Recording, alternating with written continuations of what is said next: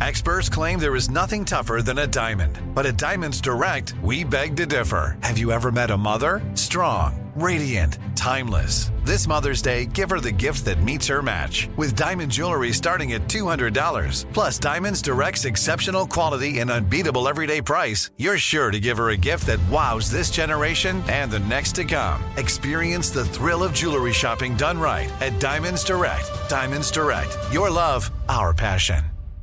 Enjoy all your favorite sports like never before at BetMGM. Signing up and playing is so easy. Simply sign up using code Buckeye and receive up to $1,500 back in bonus bets if you don't win your first bet. When you register with BetMGM, you can get instant access to a variety of parlay selection features, live betting options, and the best daily promotions in the business. And with BetMGM at your fingertips, every play and every game matter more than ever. Place your moneyline, prop, and parlay bets with the king of sportsbooks today. Sign up using code Buckeye and receive up to $1,500 back in bonus bets if you don't win your first bet. That's right, up to $1,500. Again, sign up using code Buckeye and receive up to $1,500 back in bonus bets if you don't win your first bet. BetMGM and GameSense remind you to play responsibly. 21 plus and present in Ohio. Subject to eligibility requirements. Rewards are non-withdrawable bonus bets that expire in 7 days. Gambling problem? Call 1-800-GAMBLER in partnership with MGM Northfield Park. That's 1-800-GAMBLER.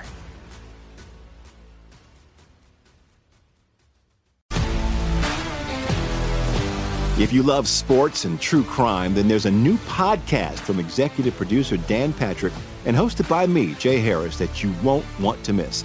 Playing Dirty: Sports Scandals. Each week, I'm squeezing the juiciest details from some of the biggest sports scandals ever. I'm talking Marcus Dixon, Olympic gymnastics, Cain Velasquez, salacious Super Bowl-level scandals. Join me on the dark side of sports by listening to Playing Dirty: Sports Scandals on the iHeartRadio app, Apple Podcasts, or wherever you get your podcasts.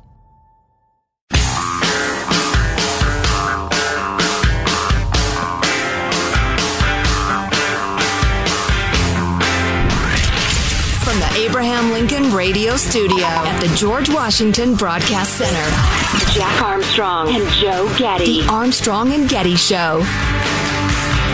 The president came to the Capitol for the second time in a month and failed to close the deal. Liberals are not satisfied, so despite the stagecraft of a presidential visit this morning, nothing is settled. This is why a version of the bill appeared today.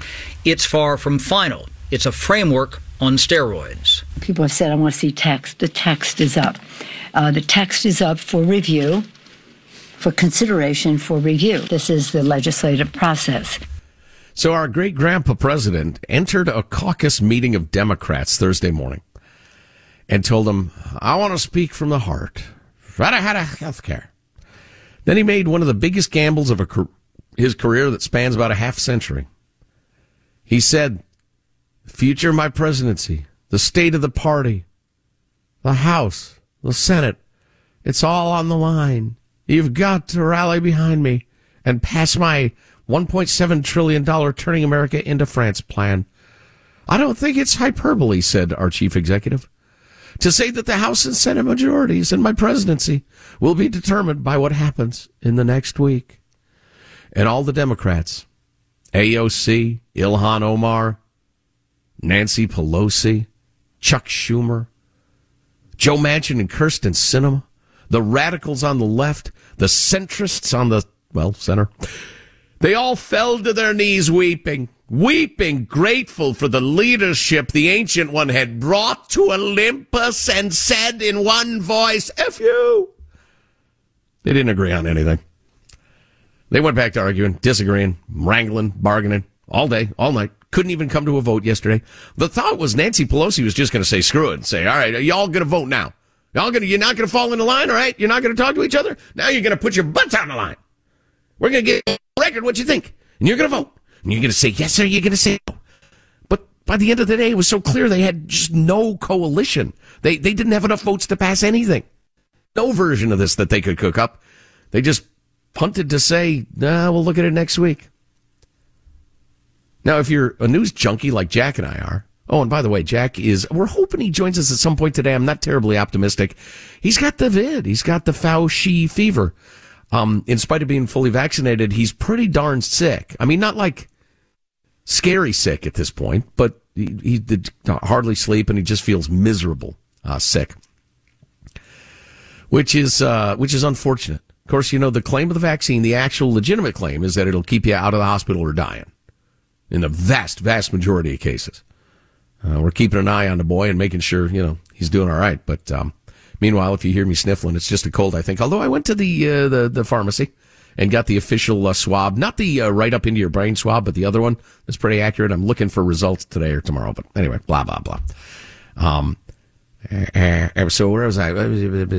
Oh, so if you're a news junkie like we are, you've been following this stuff, and this very drama. I mean, the framework of it, they're wrangling, but they're getting close. They're late night negotiations. They're going to have a vote. We're going to have a vote. And then they say, nah, we're going to have a vote tomorrow. We're going to have it next week. This has been going on for weeks and weeks now. And the old man went off to Rome to harangue the Pope and try to convince him that abortion is just jolly good fun and whatever else. And then to the big climate conference in Glasgow, without the legislative victory. And he himself said, this is my presidency. This is the Democratic Party. This is the House. This is the Senate. Now, that's old Joe doing the sincere whispery thing. That's what he does.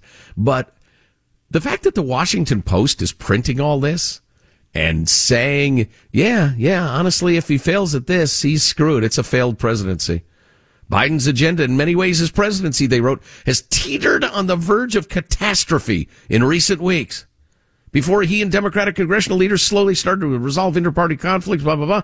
But how and whether Biden can navigate a Congress that Democrats have only a nominal control over with razor-thin majorities in both chambers has been one of the most enduring questions over his first 9 months in office. How and whether he can navigate the Congress? He can't. I don't think he can. I just think the Democratic Party is too divided, which leads to mostly gridlock, mostly nothing happening. And while I would love to see some money invested in our highways and our bridges and our ports and such, because it helps us all, it helps the economy. I think it's probably a legitimate use of government money, going way back to old Abe Lincoln when he was in the Illinois legislature, got into a big fracas over this, whether it was an appropriate thing for the state of Illinois to build canals. Anyway, for, a couple 100 years or 100 years, certainly, we've been saying, yeah, that's a good expenditure of our money. So I don't mind a little bit of spending on infrastructure, but these two gigantic bloated bills in the wake of all the money that's been spent and the rampant inflation we're seeing, they're just awful. So, the mainstream media, which is almost exclusively left, as you know, they talk about gridlock as if it's a terrible thing. It's not. It's not. If there isn't enough consensus among our elected representatives to do something, don't friggin' do it. That's fine. Inaction is better than action sometimes. Speaking of things the government has done, they've ordered a Chinese phone carrier to leave the United States. Good. Coming up, we'll talk about the timeline for kids to get jabbed with the coronavirus vaccine. I'm not comfortable with that at all. Let's see. Also, the folks at the Dispatch did a nice picking apart of the whole, was it gain of function or wasn't it thing? We'll touch on that this hour if we can. We're going to talk to Steve Hilton, I believe, next hour. Isn't that right? Yeah, in hour 3 of the show. Yeah, I'm getting the thumbs up. Thanks, Michael. But as real estate is both a hobby of mine, something I'm really interested in, I've actually, dabbled in that industry, and it's so fundamental to a lot of our financial well-being. I have a trio of real estate-related stories for you that are of interest in different ways. First of all, real estate values have slowed their growth, but they're still ridiculous. Phoenix, number 1 in the country, went up 33.3% home values in the last year. By a third in the last year. That's the most. San Diego was second, 26.2%. Almost got booted out of second place by Tampa.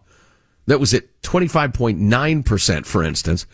And I think it's worth remarking on the fact that we're talking the desert Southwest, Southern California, Florida. I mean, it's all over the country. The growth has slowed. It was even more monumental than that the previous year. But it's still, I mean, if the slowed growth is 26% year over year, holy cow. Now, according to Zillow, Homes are taking a bit longer to sell. Number of available homes for sale is up, so it appears to be cooling off. But, is it a cooling? Is it a peak? Is it a bubble? Nobody knows. Nobody knows. I wish I knew. Second real estate story. Dateline San Francisco. While people are fleeing that formerly wonderful city as fast as they can, not everybody is. Some truly love it and are going to hang in there till they die, literally. For the last decade or so, luxury rental housing in San Francisco has been all about the tech youngsters. They're making zillions of dollars. They want to live downtown. They're taking their Google buses out to Silicon Valley, but they want to live and party in the city. So that's been the luxury market. Well, the city's next luxury housing project, listen to this now. It's for oldsters, senior citizens. This is your retirement community. 2-bedroom units starting at $16,600 a month, topping out at $27,000 a month. So you're paying $260K a year in rent. Residents at the 13-story Van Ness Avenue building on the site of the former Kron 4 studio, that's one of the TV stations in the Bay Area, we know it well, they will get 3 meals a day prepared by a team of Michelin-rated chefs. We've done pretty well in business. I got a little money in the bank, but man, this is, how do you get so rich money? 3 meals a day by a team of Michelin-rated chefs. This is like the best chefs on earth. There will be a formal dining room, a more casual spot, a cafe, and a bar with a full liquor license. Now you are talking. Or if residents prefer to eat in their unit, room service is available. Well, of course it is. At $27,000 a month, you better be able to send me a burger in my room. There will be a Mercedes Sprinter van to take groups of guests to exhibits at the art museums, or a play at the American Repertory Theater, or chauffeured town cars available to whisk you downtown to the Palace of Fine Arts. The building will include on-site private healthcare facilities. That's right. They got their own, hospital there. With treatment and diagnostic capabilities, fitness centers curated by Mayo Clinic, a movie theater, tailored nutrition and diet plans, yoga studios, heated pools, rooftop gardens, salons, and classes. Unbelievable. They're modeling it after this a similar place in Manhattan, which has a long waiting list, and the rent's there over $20,000 a month. These are sophisticated urban seniors who would prefer to stay in their hometowns, he said. There are not a lot of options if their hometown happens to be big 24-hour cities like San Francisco, Manhattan, or Los Angeles. So, wow. I can't even imagine. Little house near a golf course, near enough I can go on my golf cart so I have a couple of pops after the round and don't have to worry too much. That's all I'm looking for. $27,000 a month. Good Lord. I have one more real estate story. Do I have time for this? Kind of, sort of. Yeah, why not? So this is kind of the opposite. And it's such a nightmare. This is back to Seattle. Speaking of formerly wonderful cities, just you can't believe how great these cities were to hang out in until they were ruined by progressive policies. Everything woke turns to shit. It's a good boy, Mr. President. So it's a story of Aaron Cunningham. He lent $1.6 million to the owner of a couple of distressed properties. Did his due diligence. He's the CEO of a Spokane-based private moneylender. And he did his due diligence, but he didn't do enough. The property's owner defaulted on his loans following a deadly arson at one of the buildings, which was an apartment building. The Hillside Motel and the now vacant apartment building have long been hubs for drug dealing, prostitution, trafficking of stolen goods, and more. They're just crime central. Seattle police served a search warrant at one of the motel rooms in October, seized 2,200 fentanyl pills, all sorts of meth, crack, 7 dogs, 4 of them puppies, pit bulls, I'm sure. Suspect was identified in what police spokesperson confirmed was part of a larger investigation into a major criminal enterprise. But so this guy ends up owning this little motel and this little apartment building. It is full of bums and junkies and criminals with no rental agreement, no title, no nothing. They just broke in there and they're squatting there and he can't get them out. He can't make them leave. I mean, he's going through the legal processes. They take months and months and thousands of dollars. Getting on bended knee, begging local government officials to do their jobs, the rest of it. And it's just astounding to me how not very long ago at all, and this is not nostalgia, this is a yearning for a return to sanity. Not very long at all, you would call the cop shop and say, hey, this is Joe Getty. I own the little, 10-bedroom motel here. And somebody broke in and is refusing to leave the room. Well, the cops, God bless them, would show up and at risk to themselves, make sure that breaking of the law was rectified. And they would boot their ass out.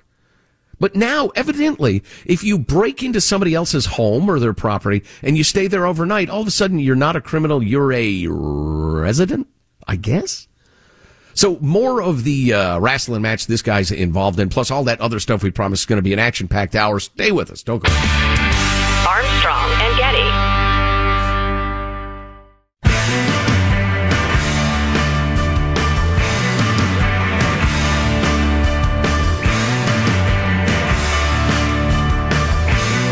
The Armstrong and Getty Show. Some news from the White House coming off some of his lowest approval rating numbers. Today, President Biden left for Europe, and his first stop is in Rome, where he's going to meet with Pope Francis. Now, however, the Vatican just canceled the live broadcast of the two of them meeting. Not a great sign for Biden when the Pope is like, I can't be seen with you right now. Wow. Yeah, no kidding. So more on the big, call it whatever you want, Francification law, plus the at least 30% legitimate infrastructure law that are kind of being tied together, whether they will even pass, whether they'll even have a vote. We're going to talk to Sarah Westwood of the Washington Examiner coming up in a little while. She used to be a regular guest on the show. It's been a while, so it'll be great to talk to her. But so getting back to the story out of Seattle, which I just find so interesting. It's so revealing about the age we're in. You know, I've said many times, Jack, by the way, is under the weather, so I don't think he'll be joining us. He said he'd try to, load himself up on meds and come on in at some point from home. But anyway, we'll soldier on without him for now. I wanted to finish the story out of Seattle.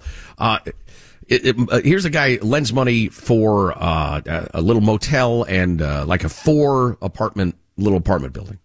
The owner defaults on it, so this guy ends up owning it. So he's like, okay, let's figure out what we got. And it turns out that during the previous financial troubles, all sorts of criminals had broken into the hotel and the little apartment building and were occupying it. So since foreclosing this summer, this guy Cunningham's been working to evict those who live there, including the drug dealers and pimps he say have taken over the hillside. Now, none of them are renters or anything. They have no agreement. They're just there. But the legal process is still in an early stage, and they've only recently, with assistance from the King County Sheriff's Civil Unit, were able to even identify by name people who are occupying the motel, because you've got to start a long legal process and you got to have people's names. Says this guy who owns it, it's a nightmare. I've been doing this for 20 years. I've never had anything like this happen. That's because of the modern progressive policies in Seattle.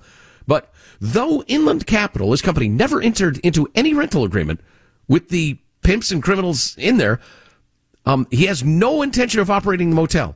He's notified the quote-unquote residents they need to vacate. We're not running a motel here. I'm going to close this. I'm going to tear it down. The company's now pursuing a court order to evict the squatters, who in some respects have the same legal rights as renters. An attorney who works on behalf of low-income people said facing eviction that, well, they don't want to be forced out. They have no safe housing to move to. And one resident says, there's no criminal activity here. We're just homeless. That's it. So he can't get them to leave. And what would usually be a straightforward civil court process gets a little murkier still with the COVID-19 moratorium on evictions. You can't evict a drug dealer who broke into your building and has no legal right to be there at all in Seattle. This guy anticipates it'll cost $50,000 to $100,000 in legal fees just to evict the drug dealers and pimps who have no right to be on his property. Compassion without order is chaos and lawlessness in the breakdown of civilization. It's what we're seeing in so many blue cities. It's just incredible. All right, speaking of lawless cities, what's happening next in Washington, D.C.? In a moment. Don't go away. Armstrong and Getty. Enjoy all your favorite sports like never before at BetMGM. Signing up and playing is so easy. Simply sign up using code Buckeye and receive up to $1,500 back in bonus bets if you don't win your first bet. When you register with BetMGM, you can get instant access to a variety of parlay selection features, live betting options, and the best daily promotions in the business. And with BetMGM at your fingertips, every play and every game matter more than ever. Place your moneyline, prop, and parlay bets with the king of sportsbooks today. Sign up using code Buckeye and receive up to $1,500 back in bonus bets if you don't win your first bet. That's right, up to $1,500. Again, sign up using code Buckeye and receive up to $1,500 back in bonus bets if you don't win your first bet. BetMGM and GameSense remind you to play responsibly. 21 plus and present in Ohio. Subject to eligibility requirements. Rewards are non-withdrawable bonus bets that expire in 7 days. Gambling problem? Call 1-800-GAMBLER in partnership with MGM Northfield Park. That's 1-800-GAMBLER.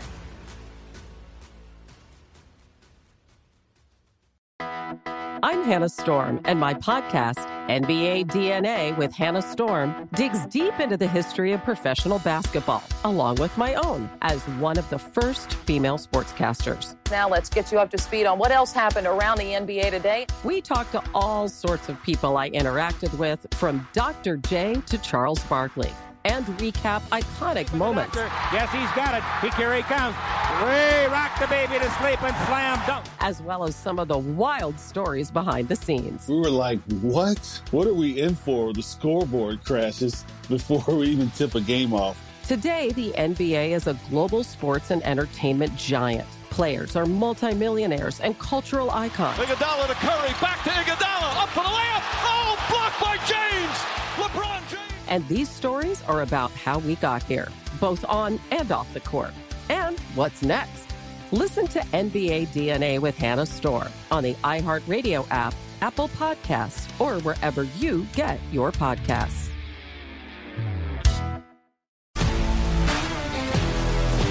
If you love sports and true crime, then there's a new podcast from executive producer Dan Patrick and hosted by me, Jay Harris, that you won't want to miss. Playing Dirty: Sports Scandals. Each week, I'm squeezing the juiciest details from some of the biggest sports scandals ever. I'm talking Marcus Dixon, Olympic gymnastics, Cain Velasquez, salacious Super Bowl-level scandals. Join me on the dark side of sports by listening to Playing Dirty: Sports Scandals on the iHeartRadio app, Apple Podcasts, or wherever you get your podcasts.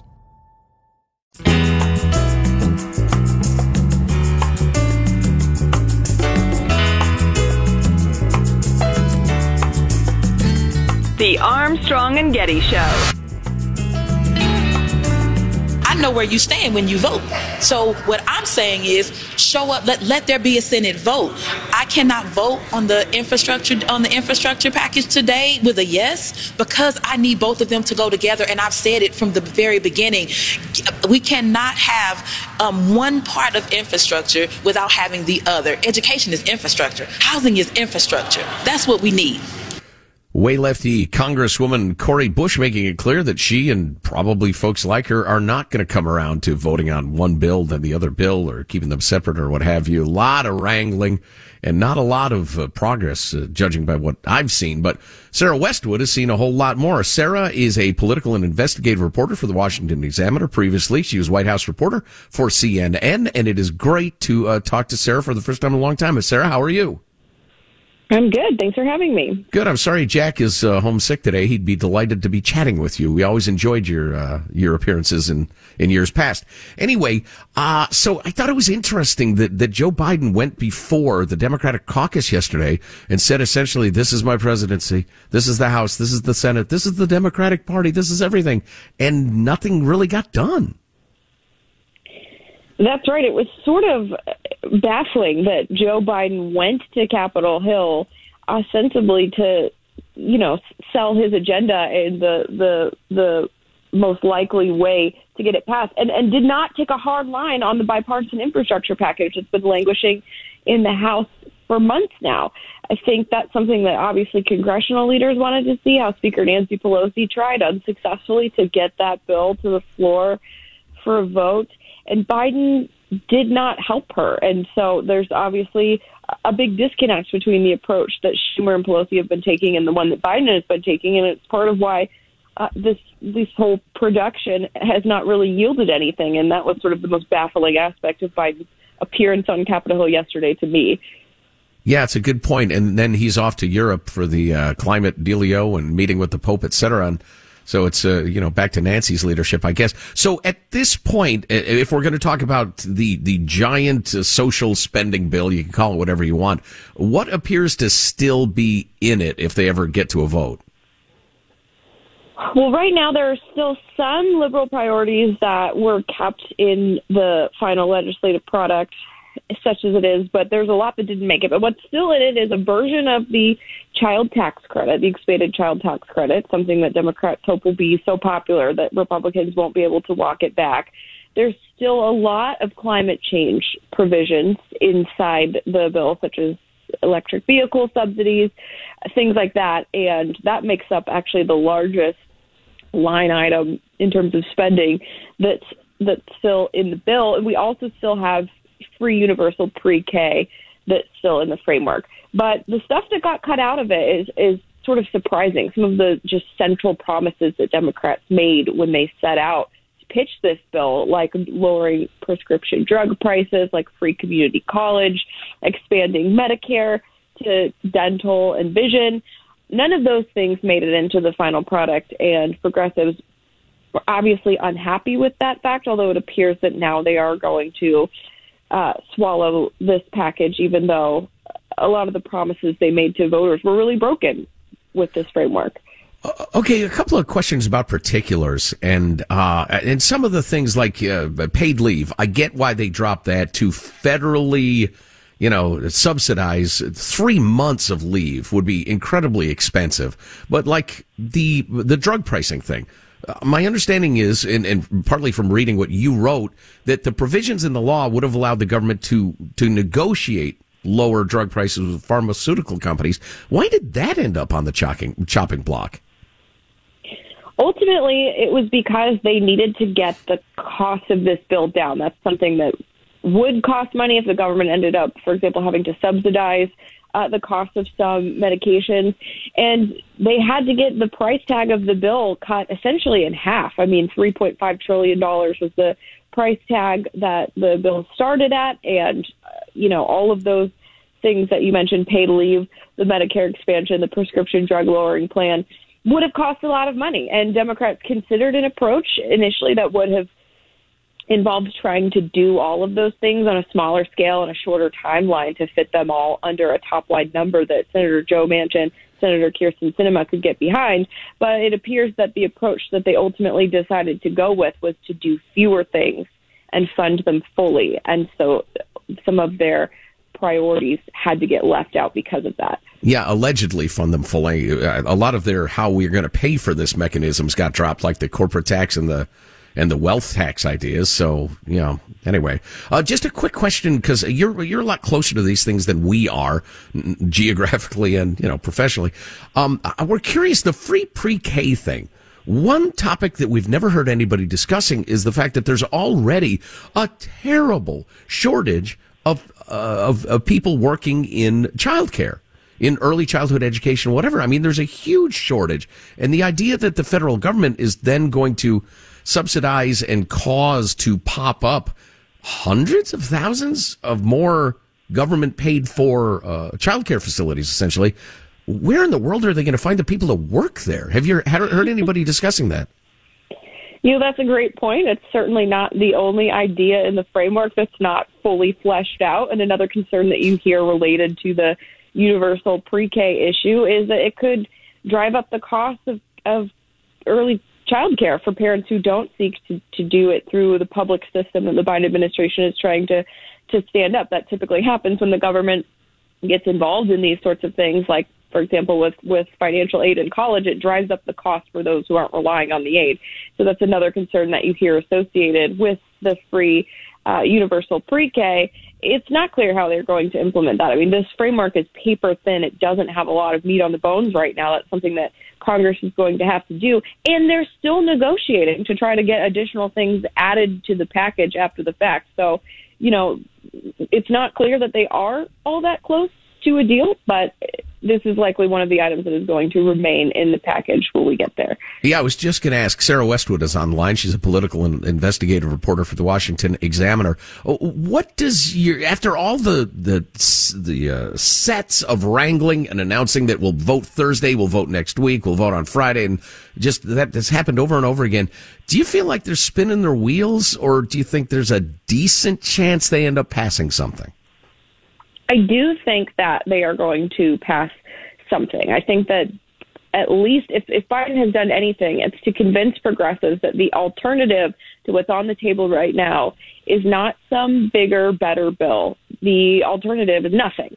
And so if they don't get behind what's out there right now, they're going to get nothing. And Democrats are not ones to walk away from government spending when they have an opportunity to do so. And so I think that they are going to pass something. Progressives are sort of resigned to the fact that they've lost this round. And I think we're closer now than we have been in a long time. Sarah Westwood of the Washington Examiner. Sarah, we sure appreciate the time and your thoughts. Good to talk. Thanks. Thank you. Mm-hmm. Well. I got to admit, I was rooting in favor of just complete gridlock. And some of these programs are not idiotic. I mean, they're arguably an okay thing for the federal government to be involved in. Well, they're already involved in a lot of this stuff, but just to change their involvement in ways that are better for the American people, for instance, and maybe not quite as good for the lobbyists. I'm not saying that every single aspect of this ought to be left alone completely, but I would much rather have a small government conservative approach, to the extent that that even exists anymore in Washington, D.C., deal with some of these challenges. So I'm rooting for complete gridlock and or at least, not too many entitlements that are so popular that we can never get rid of them for the rest of our lives, no matter how crappy they are. I mean, the idea of government childcare, government-run, bureaucrat-manned childcare. You child? For the little ones. I mean, look at what's happening in the schools. Whether it's the teaching of truly perverse stuff, and we have a couple examples of that for you. You got the entitlement of the school boards. We got this one gal making an impassioned speech about the kids, and the school board president says "F you" during the applause, thinking her mic was off. Got that story for you. You've dealt with bad administrators, bad teachers. Maybe it's violence at your school. But my point is, you take that set of problems and then you apply it to the tiniest, youngest Americans who can't come home and say, "Hey, Mom, Dad, my teacher's saying stuff that's not what we believe in this family." And in fact, she's yelling at anybody who speaks out or who defends our point of view. A 4-year-old can't do that. Or God forbid it should be abuse or something like that. And I suppose, Judy and I, though we were pretty dang poor when our kids were little, we had the opportunity to send our kids to a church-run, really nice little preschool, for a few hours a day. And I understand not everybody has a few bucks laying around that they can do that. But the idea of permanent government child care manned by God knows who. And how are they even going to get those people given the labor shortage, particularly in early childhood education? Just as Sarah put it, there's not a lot of flesh on the bones. I don't know. This all stinks. It all feels, that feeling you get when you're sitting in a timeshare pitch or some greasy guy's trying to sell you a used car or something like that. Man, I hear about this plan. I got the same feeling. I'm like, wait a minute. Who's going to run this? The government's, where are you going to get people? What people? How are you going to screen them?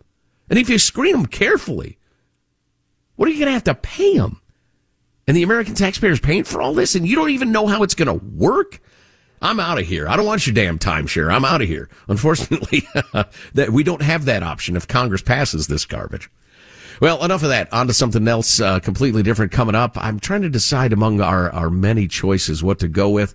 Mark Zuckerberg's announcement that he's going to stick us all in a video game for the rest of our lives. Facebook has become Meta, or some of the school board abuse stuff. Well, I don't know. We'll figure it out. Whatever it is, it will be just compelling and fascinating coming up. Armstrong and Getty.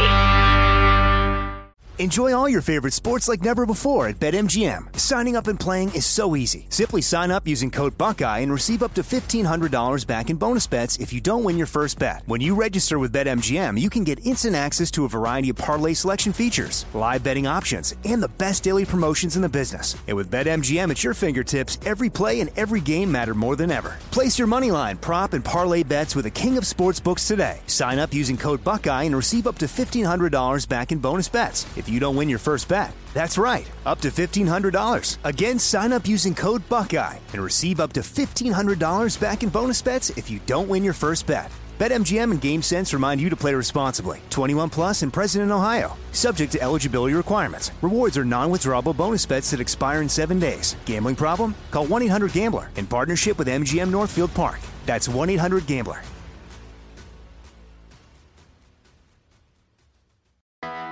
I'm Hannah Storm, and my podcast, NBA DNA with Hannah Storm, digs deep into the history of professional basketball, along with my own, as one of the first female sportscasters. Now let's get you up to speed on what else happened around the NBA today. We talked to all sorts of people I interacted with, from Dr. J to Charles Barkley, and recap iconic moments. Yes, he's got it. Here he comes. Way rock the baby to sleep and slam dunk. As well as some of the wild stories behind the scenes. We were like, what? What are we in for? The scoreboard crashes before we even tip a game off. Today, the NBA is a global sports and entertainment giant. Players are multimillionaires and cultural icons. Iguodala to Curry, back to Iguodala, up for the layup. Oh, blocked by James. LeBron James. And these stories are about how we got here, both on and off the court. And what's next? Listen to NBA DNA with Hannah Storm on the iHeartRadio app, Apple Podcasts, or wherever you get your podcasts.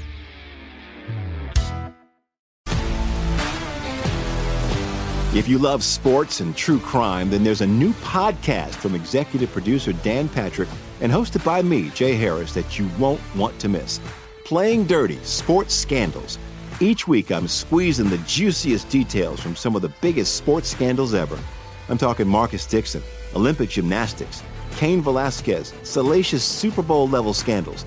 Join me on the dark side of sports by listening to Playing Dirty: Sports Scandals on the iHeartRadio app, Apple Podcasts, or wherever you get your podcasts.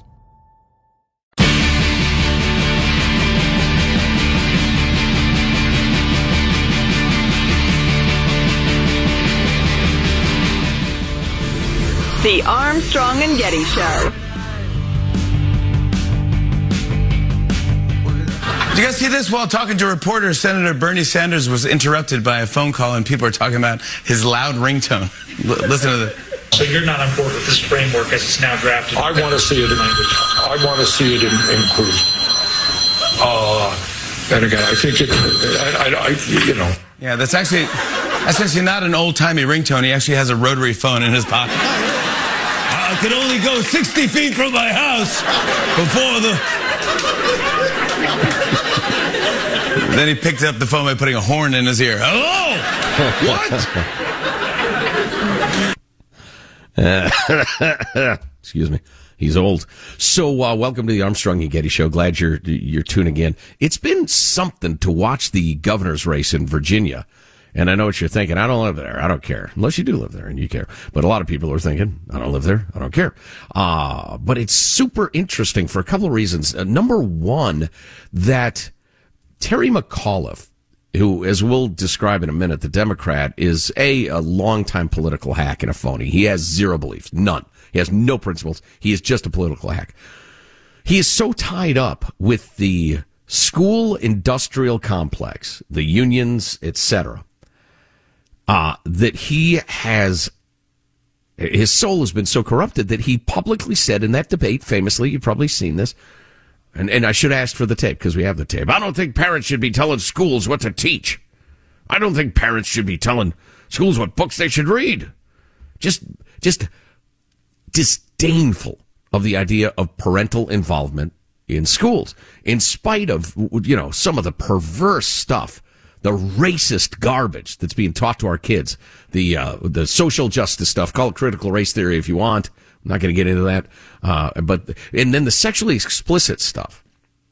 And I do want to get more into Terry McAuliffe in a minute or two. He was working for a law firm that specializes in if your daughter gets raped at school, the law firm specializes in tearing the girl down, silencing her, denying it happened, or finding a technicality that the school district and or the principal or whatever, the people who try to cover it up, they can't be held responsible.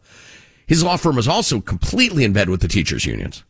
And so as this has come out, the really interesting thing about that race is he has gone from in a pretty darn good position, pretty good lead, to margin of error lead, to now he appears to be down by 6, 7, 8 points, depending on which you look at. I mean, you are messing with the mama bear and the daddy bear's cubs when you're treating kids like that at schools. And the rage over that and his attitudes is built in such a way that in increasingly blue Virginia, the guy looks like he might lose because he messed with us domestic terrorists, concerned parents who actually go to school board meetings or speak up when we don't like what we see. At any rate, here is a father in Orange County, Florida, gent by the name of Jacob Engel. And he found what's being assigned to his kids and decided to read aloud from the book at the school board meeting. We'll tell you what happened to him for daring to read what his kids have been told they have to read in a minute. Clip 65. A passage from Gender Queer. Fast forward, we've been dating for 2 months. We've made out. We've had sex. We've moved on to sexting at work. I got a new harness today. I can't wait to put it on you. It will fit my favorite perfectly. You are going to look so hot. I can't wait to have your... Mr. Engels, I appreciate the... No way. I'd like to continue reading. No, we're not going to. Sir, I'm sorry. I want to have your blanket. You're out of order if you don't. Life, and I want you... Remove him from the chambers. Why? Our kids are reading this. If you're quiet, I will answer your questions. Why is it your school? I understand that book is in the classroom, and the language that he just read is inappropriate for this forum. Then why is it inappropriate? Excuse me. I have the floor. I'm respectful to you when you speak. If you're respectful to me, or we'll take another reason. Oh, yeah. You're respectful. You silenced the guy, then had the cops drag him out. He's a gay man, by the way. And he said this is not appropriate. They stopped him from reading what the children are required to read. Said this is not appropriate for this forum, which is all adults at a meeting discussing the schools and how they are run. Can you imagine? Can you imagine? According to the Daily Beast, which is... if it were still a print publication, it would not be fit to line my parrot's birdcage. Engels is a journalist and has ties with the far-right political group, the Proud Boys. Okay, so your defense against assigning porn to children is that the guy who brings it up is a bad guy. He's part of a bad group. I read about him in the Daily Beast. He's part of a scary group. He's probably one of those alt-right types. Excuse me, I'm not, by the way. So if you'd like to drag him out by his ears, have the cops drag him out for reading aloud from what the kids have to read, I'll take over, because I'm not a member of the Proud Boys. I don't think the children should be reading this, and I'm going to take up the reading. Then they're going to drag me out. And then what are they going to say is my deal? Unbelievable. And this is what we're talking about when we talk about how off the rails schools have gotten. Southern California, Los Alamitos Unified School District. This woman, a concerned parent, gave a fiery speech about the idea of vaccine mandates for kids. The kids are hardly at any risk. She's concerned about possible side effects. It's a new vaccine. Little children should not be getting it, was her point. Any possible benefit outweighed the risks. Well, she accused one school board member of criticizing parents for voicing their legitimate concerns and drew applause. She said, "We're vocal because we are children's biggest advocates." And several people applauded. And Marlis Davidson, the board's president, was picked up on a hot mic saying, "F you," during the applause. Davidson issued an apology when she was busted, by the way. I hope they'll accept my sincere apology. If it was a sincere apology, there's a chance it would be accepted, but it's not. It's not at all. It's a completely insincere apology, and nobody's buying it. Government schools, folks, if you have to have your kids in them, and I understand, keep an eye on them, go to the meetings, keep a close eye. If you ever miss part of the Armstrong and Getty show, you can get it via podcast wherever you like to do that. Armstrong and Getty on demand. Armstrong and Getty. If you love sports and true crime, then there's a new podcast from executive producer Dan Patrick and hosted by me, Jay Harris, that you won't want to miss. Playing Dirty: Sports Scandals. Each week, I'm squeezing the juiciest details from some of the biggest sports scandals ever. I'm talking Marcus Dixon, Olympic gymnastics, Cain Velasquez, salacious Super Bowl-level scandals. Join me on the dark side of sports by listening to Playing Dirty: Sports Scandals on the iHeartRadio app, Apple Podcasts, or wherever you get your podcasts. I'm Hannah Storm, and my new podcast, NBA DNA with Hannah Storm, chronicles my 6 decades in professional basketball. From growing up in the sport to becoming one of sports TV's first female broadcasters. Join me as I dig deep into the game's history, unearth some wild stories, and talk to my friends from the world of basketball, from Dr. J to Charles Barkley. It's been a wild ride, and now I get to take you with me. Listen to NBA DNA with Hannah Storm on the iHeartRadio app, Apple Podcasts, or wherever you get your podcasts. Imagine you ask 2 people the same 7 questions. I'm Minnie Driver, and this was the idea I set out to explore in my podcast, Mini Questions. This year, we bring a whole new group of guests to answer the same 7 questions, including Courtney Cox, Rob Delaney, Liz Phair, and many, many more. Join me on Season 3 of Mini Questions on the iHeartRadio app, Apple Podcasts, or wherever you get your favorite podcasts. 7 questions, limitless answers.